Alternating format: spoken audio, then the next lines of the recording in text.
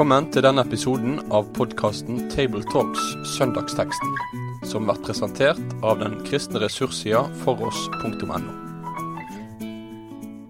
Hjertelig velkommen til en ny episode av Tabletalks, der vi samtaler om søndagens pregetekst. Og i dag så skal vi snakke om det som andre søndag i advent. Vi skal lese fra Johannes 16, vers 21-24. Og i kirkeåret så det jo sånn at advent starten på det nye kirkeåret. Og tradisjonen tro så starter alltid kirkeåret med å fokusere på slutten. Med å fokusere på Jesu komme og Jesu gjenkomst. Så vi leser mange tekster som knyttet til Jesu komme og til Jesu gjenkomst. Og i dag, andre søndag i advent, så det særlig en påminnelse om riket som skal komme, og den forventningen som vi kan bære med oss i den forbindelse. Så det gangen og hovedinnholdet i det vi skal snakke om, og så det meg, Knut Kåre Kirkholm, som med, og så har jeg med meg David Fjellskår og Sverre Bø. Og alle vi tre knyttet til Fjellhaug. Nå skal David få lese teksten fra Johannes 16. Når en kvinne har fødselsveer, har hun sorg fordi timen hennes kommet. Men så snart hun har født barnet, husker hun ikke smerten sin lenger, i glede over at et menneske blitt født til verden. Dere har altså sorg nå, men jeg skal se dere igjen, og deres hjerte skal fryde seg, og ingen skal ta gleden fra dere. På den dagen skal dere ikke be om noe. Be meg om noe. Sannelig, sannelig, sier jeg dere. Hva som helst dere ber min far om i mitt navn, det skal han gi dere. Hittil har dere ikke bedt om noe i mitt navn. Be, og dere skal få, så gleden deres kan være fullkommen. Takk, bra David. Da vi altså midt i Johannes 16, og dette jo midt i en tale. Jesus har sin lange avskjedstale til disiplene, og det som i alle fall jeg alltid sitter igjen når jeg leser denne talen jo at det her, hva skal jeg si, Jesus han gjør det ikke så veldig lett for disiplene. Han snakker litt kryptisk, han snakker for eksempel om en liten stund, og så i vers 16, hva betyr det? Betyr det hans døde oppstandelse, eller det noe enda større, hans gjenkomst og hans himmelfart? Jeg tror gjerne ikke disiplene ble så kloke de helsa. Nei, men det går an å lese det litt med begge de perspektivene. Jesus talte disse tingene skjærtorsdag, eller kvelden før, eller tirsdagen. Så vi helt oppunder påsken, dramatikken. Og så sitter vi og leser de 2000 år etterpå. Den lille stunden blitt lenger enn noen kunne tenke seg? Og så sitter vi fremdeles med en forventning om at han kommer snart. Den dagen kommer, da skal. Så det lever med oss, og slik det jo i veldig mange bibeltekster. Yes, og her brukes jo et bilde av fødsel, og det for så vidt et bilde som dukker flere plasser i Bibelen, og vel som vanligvis knyttet til overgang, og det vel knyttet også til at, la oss si, tida kommer, riket bryter inn, og en fødsel vel en uunngåelig hendelse, når en fødende kvinne har i veldig liten grad kontroll over den. Den kommer når den kommer. Enten det passer det ikke, enten det skjer om natten eller om det skjer om dagen. Så, og sånn det gjerne at vi styrer heller ikke over Guds timing og når disse tingene skal skje. Har vi andre tekster, altså Roman 8, der vi i hvert fall inne på riket som kommer. I Matteus 19,28 så bruker Jesus også uttrykket når verden skal fødes på ny. Ja. Når menneskesønnen kommer tilbake igjen. Så der bildet med fødsel knyttet direkte til hans gjenkomst. Sånn som det kanskje ligger litt i vår tekst da. Og i det gamle testamentet har vi vel også noen lignende tekster som jeg sjekket i hvert fall i Jesaja 66. Der var det om Jerusalems fremtid når Herrens frelsestid kommer. Det også var fødselsbegrepet brukt. Så vi finner det en del plasser også her. Og så det jo ganske mange steder at endetidstekster snakker om de trengslene som skal komme. og bruker uttrykket veer. Ja. Disse sammentrekningene som en fødende kvinne har, som gjør så fryktelig vondt, og som driver fosteret fram. Barnet skal snart fødes. De kommer støtvis, og som mange kvinner har sagt, når det gjør så vondt at du tror nå skal jeg dø, da er plutselig barnet født. Ja. Altså den intensiveringen. Og dette er sterke bilder for de av oss som har fått oppleve, ja, alle har jo opplevd å bli født, men jeg har far til 5 barn og har fått følge min kone gjennom 25 timer med veer frem til fødselen 5 ganger. Det gjør et utslettelig inntrykk. Og det er altså uttrykksmåten Bibelen bruker med når hele verden skal ha det så røft og så vondt som en kvinne har rett før en fødsel. Da er det store skal skje. Og så bruker han et slikt bilde om hele verden frem mot dette. Og da er det jo engstelse som er dette ordet som brukes. Det er vel en del engstelse i vår tid. Hva tenker du om det, David? Har du... Jo, det er jeg helt enig i. Og ja, jeg tror et kjennetegn med, ja, spesielt det nå i Vesten kanskje i vår tid, at det er mange ensomme og kjenner på engstelse, kanskje spesielt rundt korona. Og ja, det var jo i starten av denne pandemien, så er det jo mange som kommer med endetids forventninger, eller kommer med enkelte tekster fra Bibelen og tenker at nå er tida her, nå er veien kommet. Og det er jo en interessant vinkling på denne teksten. Og så er det jo, som du sier, Knut Kåre, at man kan se det med en sånn dobbeltled også, for eksempel i konteksten rundt der så snakker Jesus mye om den hellige ånd og den hellige ånds komme.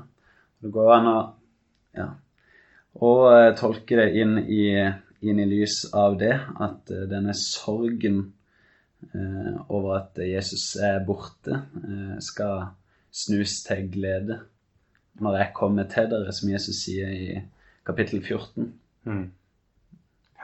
Og så var det jo, konkret engstelse den kvelden, men også den engstelsen som, vi kan sikkert også lese inn den engstelsen som du nevner, altså enten det er korona og pandemi, eller det er miljø. Nå er vi akkurat lagt bak oss flere veker med masse miljøstoff fra konferanser om det, og ganske dramatisk dommedagsforkynnelse, vil jeg egentlig påstå, og masse engstelse i den forbindelse. Og hvordan skal vi tenke egentlig om det? Altså, på en side så tror vi jo på en ny himmel og en ny jord, og det er jo en forventning, og så har vi et ansvar for å forvalte og ta vare på den skaperverk vi har, og så kan vi ikke kapitulere heller, selv om at vi tror på en forandring av en ny himmel og en ny jord. Jeg synes det er tankevekkende å lese de første 2-3 sidene av Bibelen og se oppdraget Gud ga om å være fruktbare, om å fylle jorden, legge den under oss, og så står det råde over den. Vi er forvaltere. Og det er et uttrykk som dukker opp om igjen og om igjen i Jesu lignelser.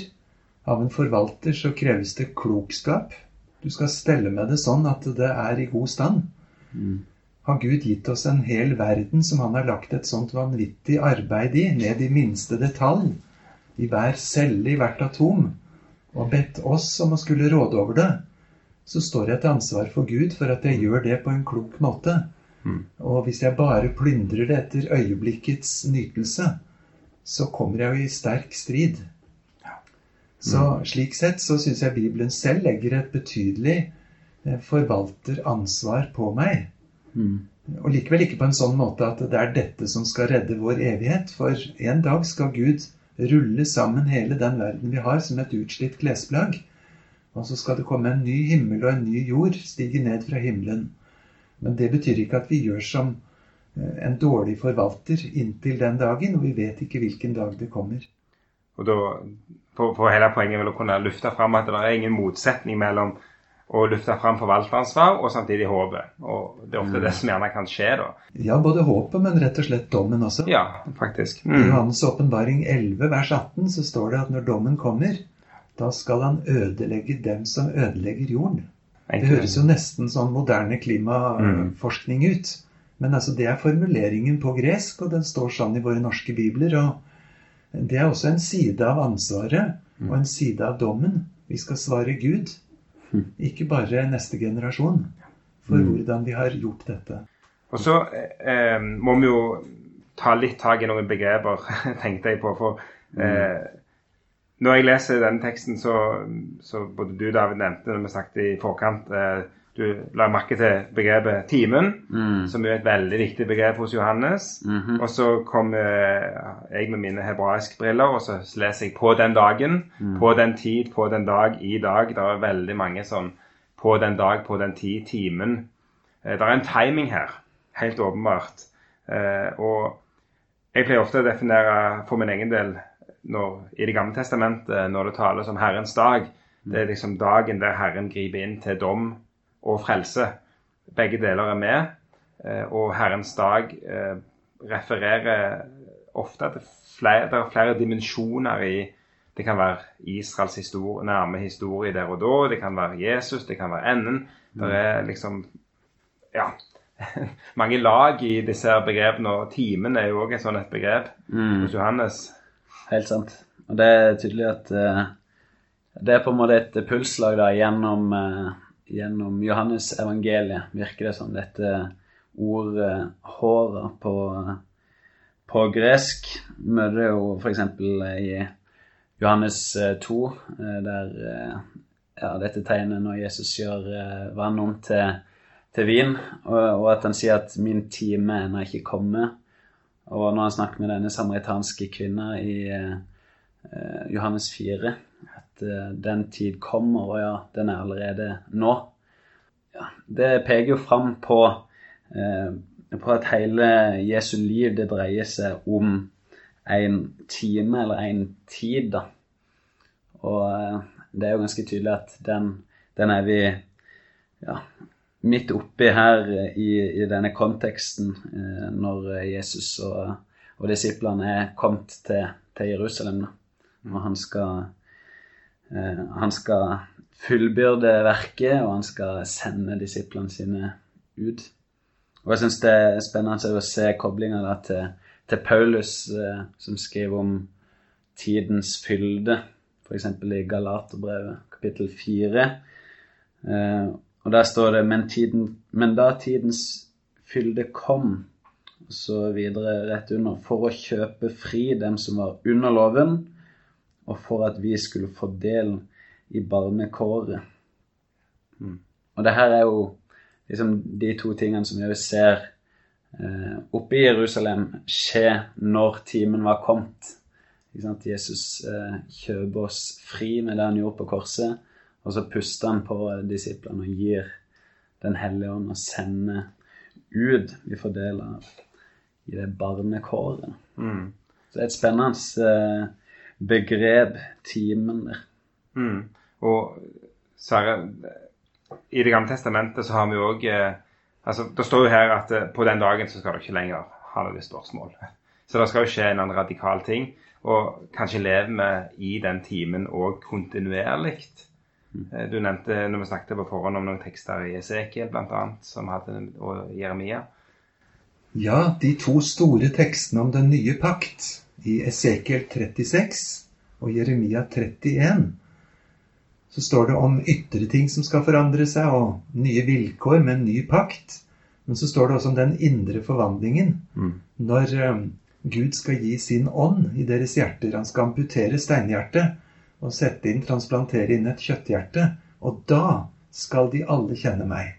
Da skal de ikke trenge all denne utvortes påpekningen, for da skal Guds ånd i hjertene vise dem noe av denne veien. Så det er liksom som vi hører en trommevirvel som bygger opp sterkere og sterkere fra profetenes varsel og gjennom Johannes evangeliet. Min time er ikke kommet enda, men trommevirvelen vokser og vokser. Og så sier det, nå er timen kommet. Nå skal menneskesønnen herliggjøres.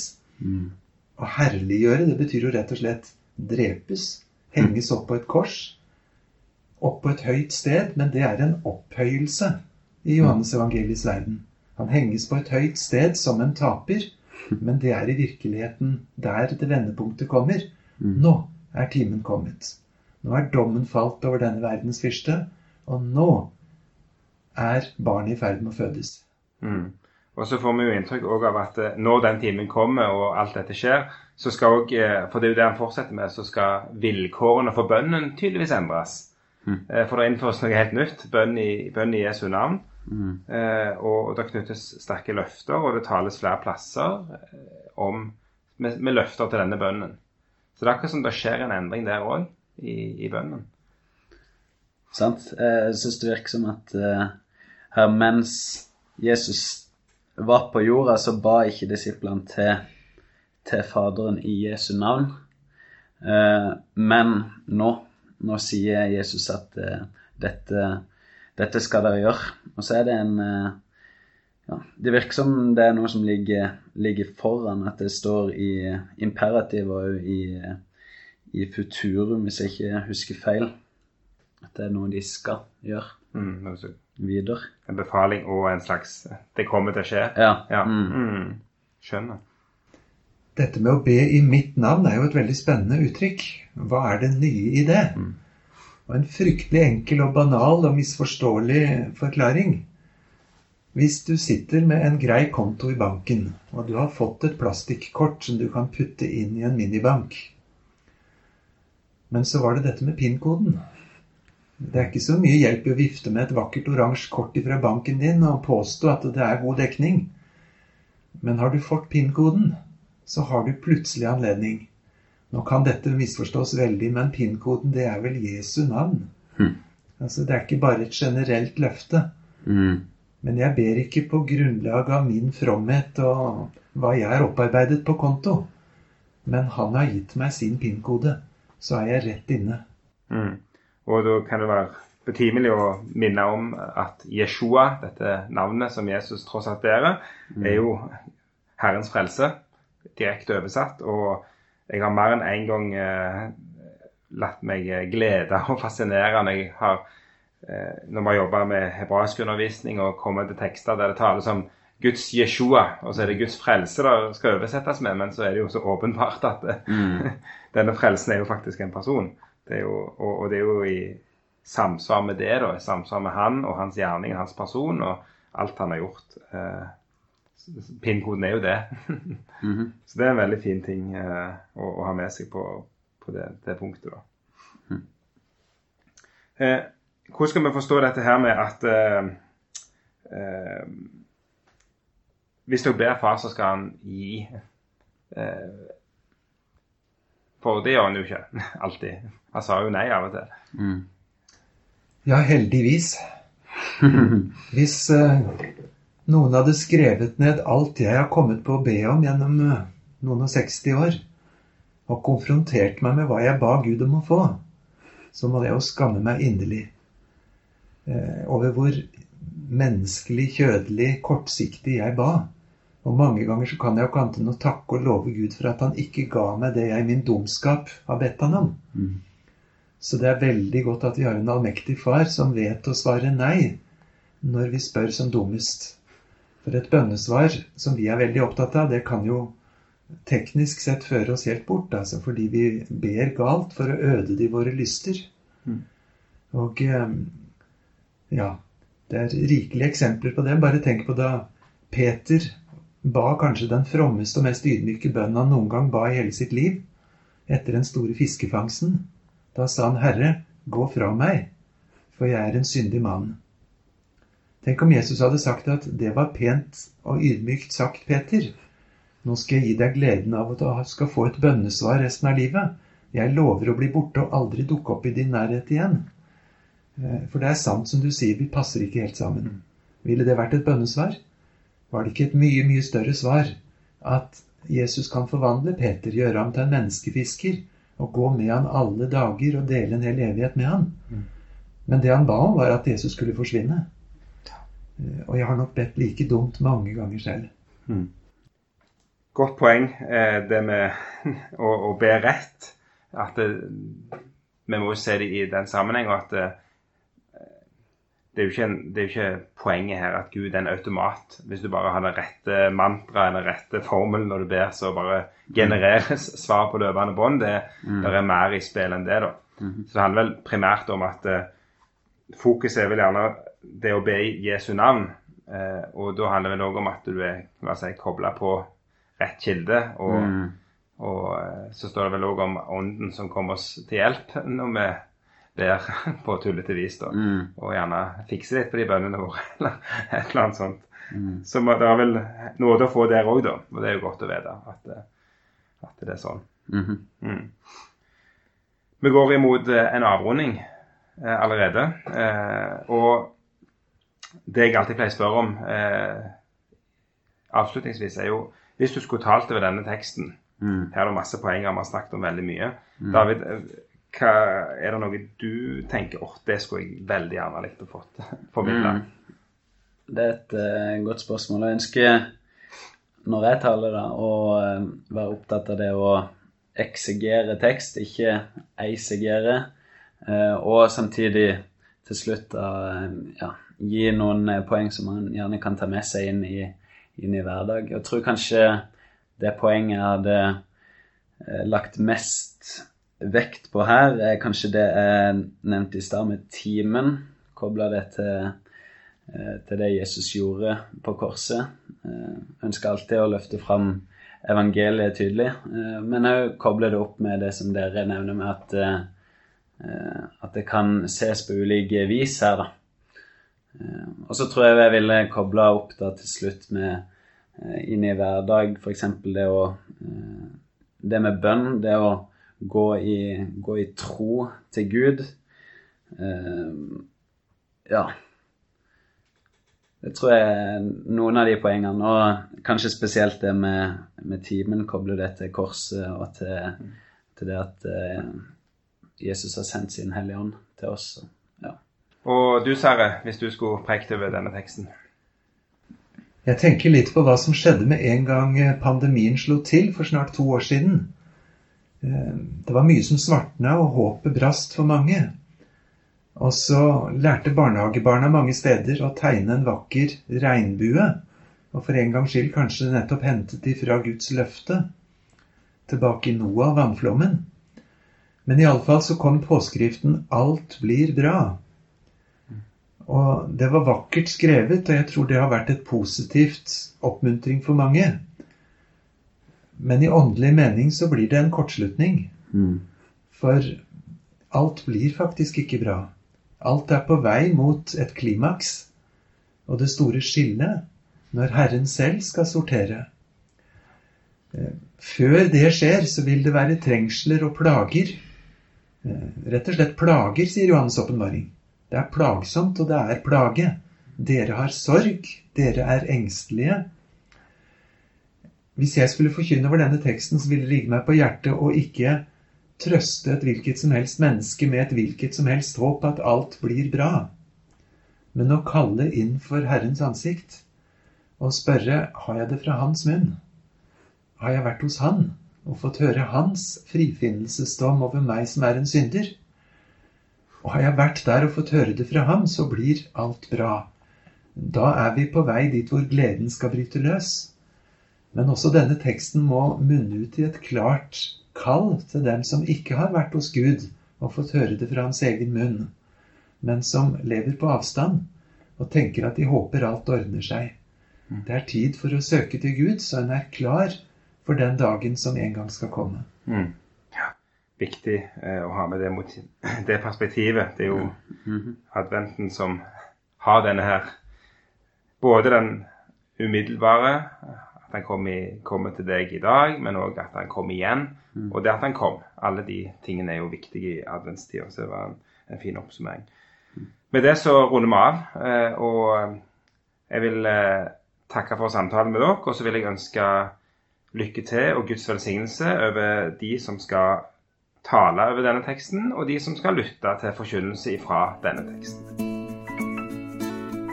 Med det sier vi takk for følget for denne gang. Finn flere ressurser, og vær gjerne med å støtte oss på foross.no.